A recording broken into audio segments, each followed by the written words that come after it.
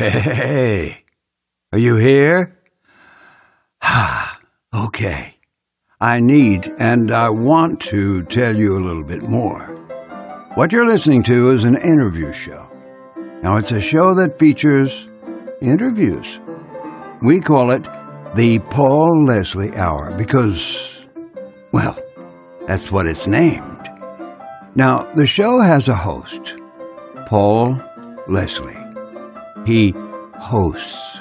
The show also has an announcer. That's me. Can you hear me announcing?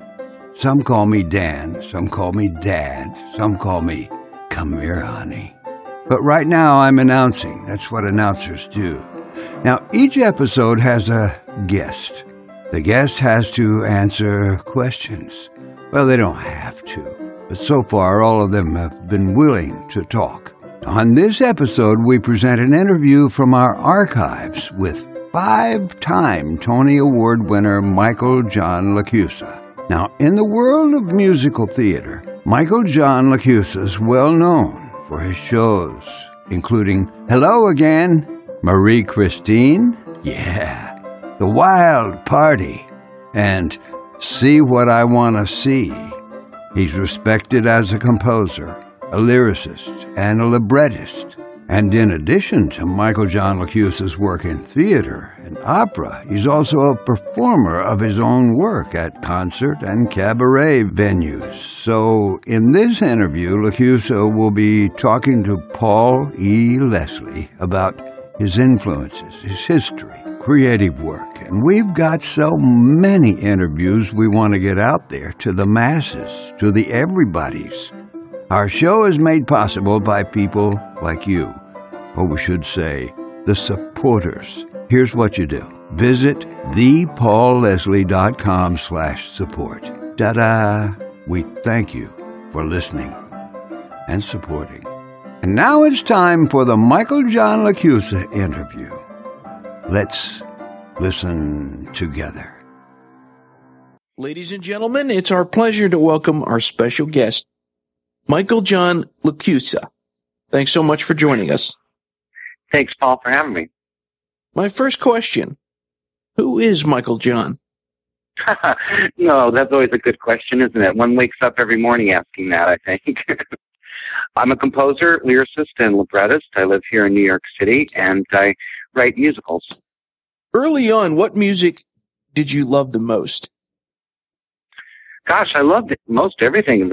I grew up in the 70s, so I loved my pop music of that period. I also loved classical music as well as the Broadway show tunes. I grew up enjoying the Calvert Show and, Ed Sullivan and all that. So I have pretty eclectic tastes. Let me put it that way. Could you pick anyone or any band that was a favorite? Oh, gosh. Oh, I love them all. I mean, everything from the Beatles to Dylan to Fleetwood Mac to Bette Midler, you name it. So, I mean, I don't have a favorite. I'll put it that way. When did you feel that you had a musical gift? When did I feel? Or I always felt I always loved music, and I always loved to sing when I was a child. And my mother loved music as well, and her sisters, and we'd always have family sing-alongs. So we had a player piano growing up, and we'd pop in the piano rolls and pump away all night singing. So I always loved to sing, and I always enjoyed music. I started playing piano around the age of 10, even though before then I started playing drums, percussion. And so I've just, I've always loved music and just figured that, I would keep it in my life. What about reading? Were you a big reader?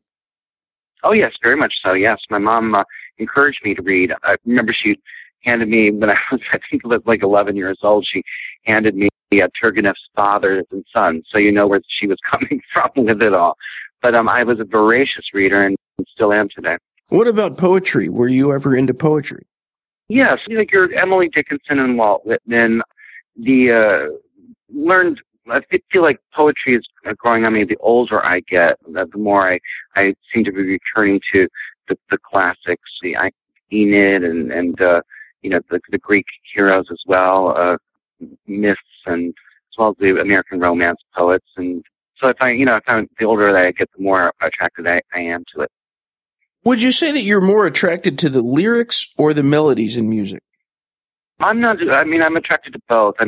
Since I write music and I also write lyric, I pay attention when I hear a new song to both of those elements of a song. So, it's a song. To paraphrase Yip Harburg, it's sort of a three dimensions of an idea. In other words, you have the lyric, which is the mind, and the music, which is the heart, and combined together creates sort of a three-dimensional idea, if you will. And so I pay attention to both when I listen to new music. You just mentioned E.Y. Harburg. As far as composers and lyricists, do you have a greatest influence on your work? I have great influences on my work. Like I say, I love all music. I don't, with the pop music of when I was growing up, and as well as the classics from music theater, the Rodgers and Hammerstein through Julie Stein and read to Charles Strauss, and of course Steve Sondheim had a great influence on me when I decided that I would make a vocation out of writing for the theater.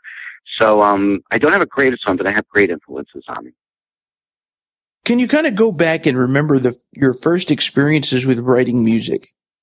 Gosh, it would have to be like putting on shows with the neighborhood kids. I would write these sort of quasi-musicals with the neighborhood kids, and we'd stage them in our backyard. I remember one of my first ones was sort of a musical based on Patty Hearst. It was sort of Wizard of Oz, but with machine guns. Kids growing up playing. That's interesting. So, yeah, very interesting. When you started to get serious about doing musicals or theater work, did you have any mentors that showed you the way? Fortunately, I did, yes. One of my great pleasures of my life, and a great thing that happened to me, was to be involved with the BMI workshop, with the Lehman Angle BMI workshop, which met every Monday, and you bring in songs from a show that you may be working on, and you perform them for your peers. And in that group, I met some really remarkable people. Ed Kleban, who wrote the lyrics for Chorus Line, Maury Yeston, the composer lyricist who wrote Titanic and recently Death Takes a Holiday, and of course my very wonderful Ellen Fitzhugh, who's a remarkable lyricist who wrote the lyrics for Herringbone and Grind, and she's a great mentor to me. And also, I seem to feel like everybody's a teacher to me. Everybody who I work with, in a certain respect, I've always thought of as a mentor. I've been very lucky to have great orchestrators, for instance, to work with Jonathan Tunick, and Michael Starobin. Working with them, I've learned an awful lot about orchestration and music, and so everybody I work with, I like to think of as a mentor and as a teacher. If you could put it into words, what is it you like about theater and musicals? Oh gosh, I love that emotions can fly so high and can be so broadly expressed. And I love how music has the ability to take you to a different place, a different world, a different time, a different mindset. And music does that, and song does that. And like, for instance, if you watch South Pacific, I never, for me at least, I'm never not transported to the South Pacific when I listen to that score. And I love that mysterious and very magical thing that music making does. And that's what attracts me the most to musicals and opera as well. I want to talk about Bernarda Alba. Mm-hmm. Tell us about your experiences with discovering Federico Garcia Lorca's 1936 play. Well, I'd always been familiar with it. I was familiar with pretty much all of the Lorca canon by the time I got to high school. Blood Wedding, of course, Irma, and of course Bernarda Alba, The House of Bernarda Alba. And when it came time to think of a new project to write and to collaborate with my longtime collaborator, Graziella Daniele, the director-choreographer, this idea came around, and I thought it was quite a fascinating idea to approach it through using flamenco music, which is something that I had always admired and respected and was greatly intrigued by. So it was an interest in seeing how I could make my own flamenco music that led me to Bernarda Alba. And of all the work of Lorca's, I feel like that one was the one that could sing, could be a musical. Blood Wedding was not for me that. It was more of a ballet, which I actually had written music for a student ballet years and years ago. But Bernarda Alba was the one that seemed to me that had characters that could sing, an internal life for the characters that could sing. Do you have a favorite musical number from Bernarda Alba? Oh, I don't know about that. All of them I like very much. I especially love the song "Love, Let Me Sing You," which is the girls hearing the lover Pepe outside of their house, in which they've been locked in by their cruel and very tyrannical mother. It would be "Love, Let Me Sing You," where they reenact this Pepe's love song that he sings outside of the house. That to me is very beautiful, and the women that I have singing on the cast album are absolutely gorgeous singing it. So that would probably be one of my favorites. Tell us about the inspiration behind your musical Little Fish. I was introduced to the short stories by the remarkable short story writer Deborah Eisenberg, and she's a real American treasure, through Carol Rothman, who runs a Second Stage theater company here in New York. And she showed me 2 short stories, and she said, "Would these make an interesting idea for a musical?" And one of them was Days, and one of them was called Flotsam. And that's how Little Fish came about, by taking those 2 stories and combining them into one. And we did that at Second Stage back in 2003, and then at the Blank Theater Company in LA, where we've made our cast recording, which features Alice Ripley. What about a favorite musical number from Little Fish? Could you pick one? Oh, I love the opening number. That's really rabble-rousing. I enjoy that one very much. And there are a couple really pretty ballads as well. Remember Me, which is a lovely song that her friend Kathy sings when she discovers that she has a health crisis. And so those would be 2 of my favorites. I'll give you 2 of them. Of all the projects you've worked on, operas, musicals, is there one that's nearest and dearest to your heart? That's always a tough question to answer. They're all near and dear. Some of them behave more badly than others too, and so you have might not feel so close to them. But I don't have one that's nearest and dearest, although I have ones that each one means something differently to me. I put it that way. In addition to being a songwriter, you're also a performer. Which do you like more, writing the songs and seeing them performed, or performing the songs yourself? Definitely watching the songs and seeing them perform. There's nothing like giving a song over to an actor whom you admire and respect, and having that remarkable collaborative opportunity to tailor the song for them. I'm doing that recently here in New York with a new show that's opening called Queen of the Mist, which stars my friend Mary Testa, who has done Marie Christine, See What I Want to See, and many of my songs over the years. So it's wonderful to be able to take a song to someone like Mary Testa and to tailor it for her voice, and I enjoy that the most. When it comes to your writing lyrics or your composing, do you have a specific process when it comes to songwriting? There really is not a specific process. There's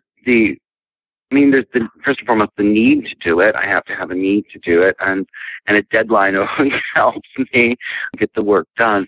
But if you're asking that age-old question, which comes first, the lyrics or the music, I don't really have a set process for that. But I will do a lot of research. I will often, when I'm looking to see if something can be musicalized, I'll be at the piano.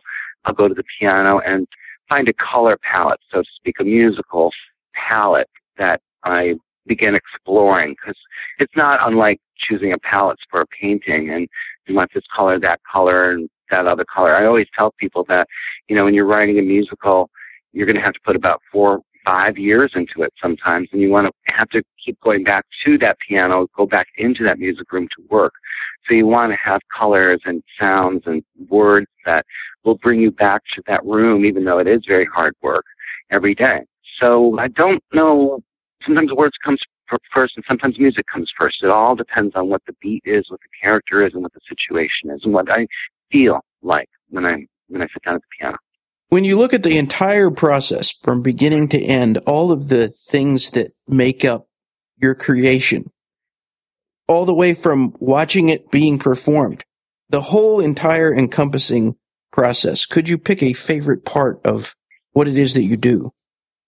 I think it's that first read sing through that I always love, when it's just myself and the director and maybe a few other people, and we listen to the cast for the first time after they've read their music, learned some of their music, and we sit around a table and we read from our scripts. It's just us in the room, and they read through the show for the first time.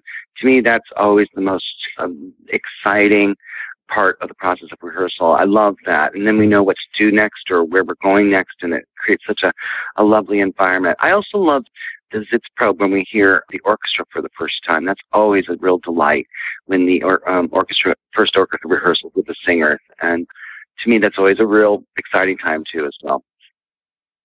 I interviewed a lyricist not too long ago, and he said in order to be a songwriter, he likened it to having a well. And he said that it's a well of thought and emotion, and you fill it up by reading, listening to music, or seeing art. And that's what gives inspiration. What do you think about that? I would agree to the most part. I think that you do have to read and learn and experience. I think that you have to have a well of experience to be someone who can write a song for character, so that because that's really where the song comes from, and it must come from. It can't come from any other place, at least for me, when it comes to theater writing. So experience for me is very important. So it's very important to experience new places and new food and new books and new art and all those things that feed into the human experience. I think that that's extremely important. You can't just seclude yourself when you're working in the theater, because it's not one of those types of disciplines. And it's not like writing a novel where you can go to your beach house or wherever and hole yourself up for 2 years and then come out with a book. Theater is a community. It's a collaborative adventure. So you have to be with people, you have to be out there. And so it's very important to experience all things. Go to the museum. It does provide me with inspiration. When I was working on See What I Want to See, I often spent many hours in the Japanese room there, just studying the murals and the art to get that, to feel something, to get that vibe going for myself. So, what do you hope someone takes away from your work? Well, it depends on the show. If I want them to think about their loved ones, I want, in a show where I have a story about family or friends, I want them to leave the theater thinking about how much they love their family and friends. If I'm writing a show about the dangers of not listening to yourself and making wrong choices, I want people to leave the theater and think about those political implications as well. So it depends on the show and what the theme of any particular show would be. I would hope that the audience would leave. I'm not so interested in them leaving the theater humming the tunes, but I do want them to leave the theater thinking and hopefully, even most importantly, feeling something from the show that they've seen. If you can tell all the listeners, what are you working on right now? I'm about to open a new show here in New York called Queen of the Mist. It's a new musical based on the story of Annie Edson Taylor, the first woman to go over the falls in a barrel and survive. And my friend Mary Testa is starring in it, and it's produced by the Transport Group, which is a wonderful theater company here in New York City. And then I'm planning on going into rehearsals for a new musical called Giant, which is based on the Edna Ferber novel, and we're opening that down in Dallas coming up. Very interesting. It's a big piece. How do you feel about people hearing your music in a format different from a play? That's one of the things about a play is sometimes you'll hear a favorite number and you only get to hear it once.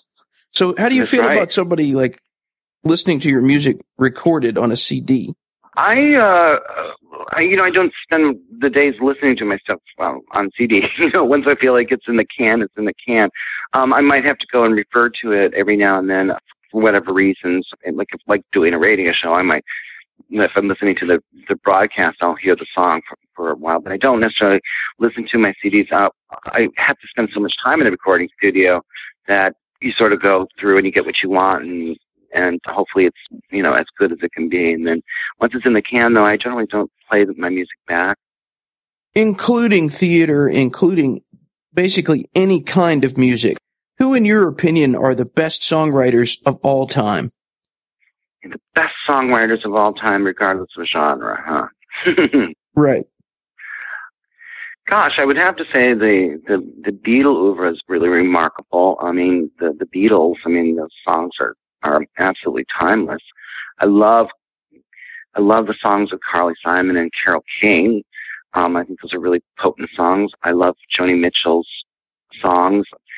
So that's sort of in my pop brain. If we're talking specifically about theater, I would have to say, my goodness gracious, the best songwriter that we have living today is Stephen Sondheim, bar none. But I also love songwriters like Charles Strauss and Bach and Harnick. I love them, who wrote Fiddler on the Roof. So it's hard to say who's the greatest one, but there are great ones out there. And the best ones are still practicing, which is wonderful.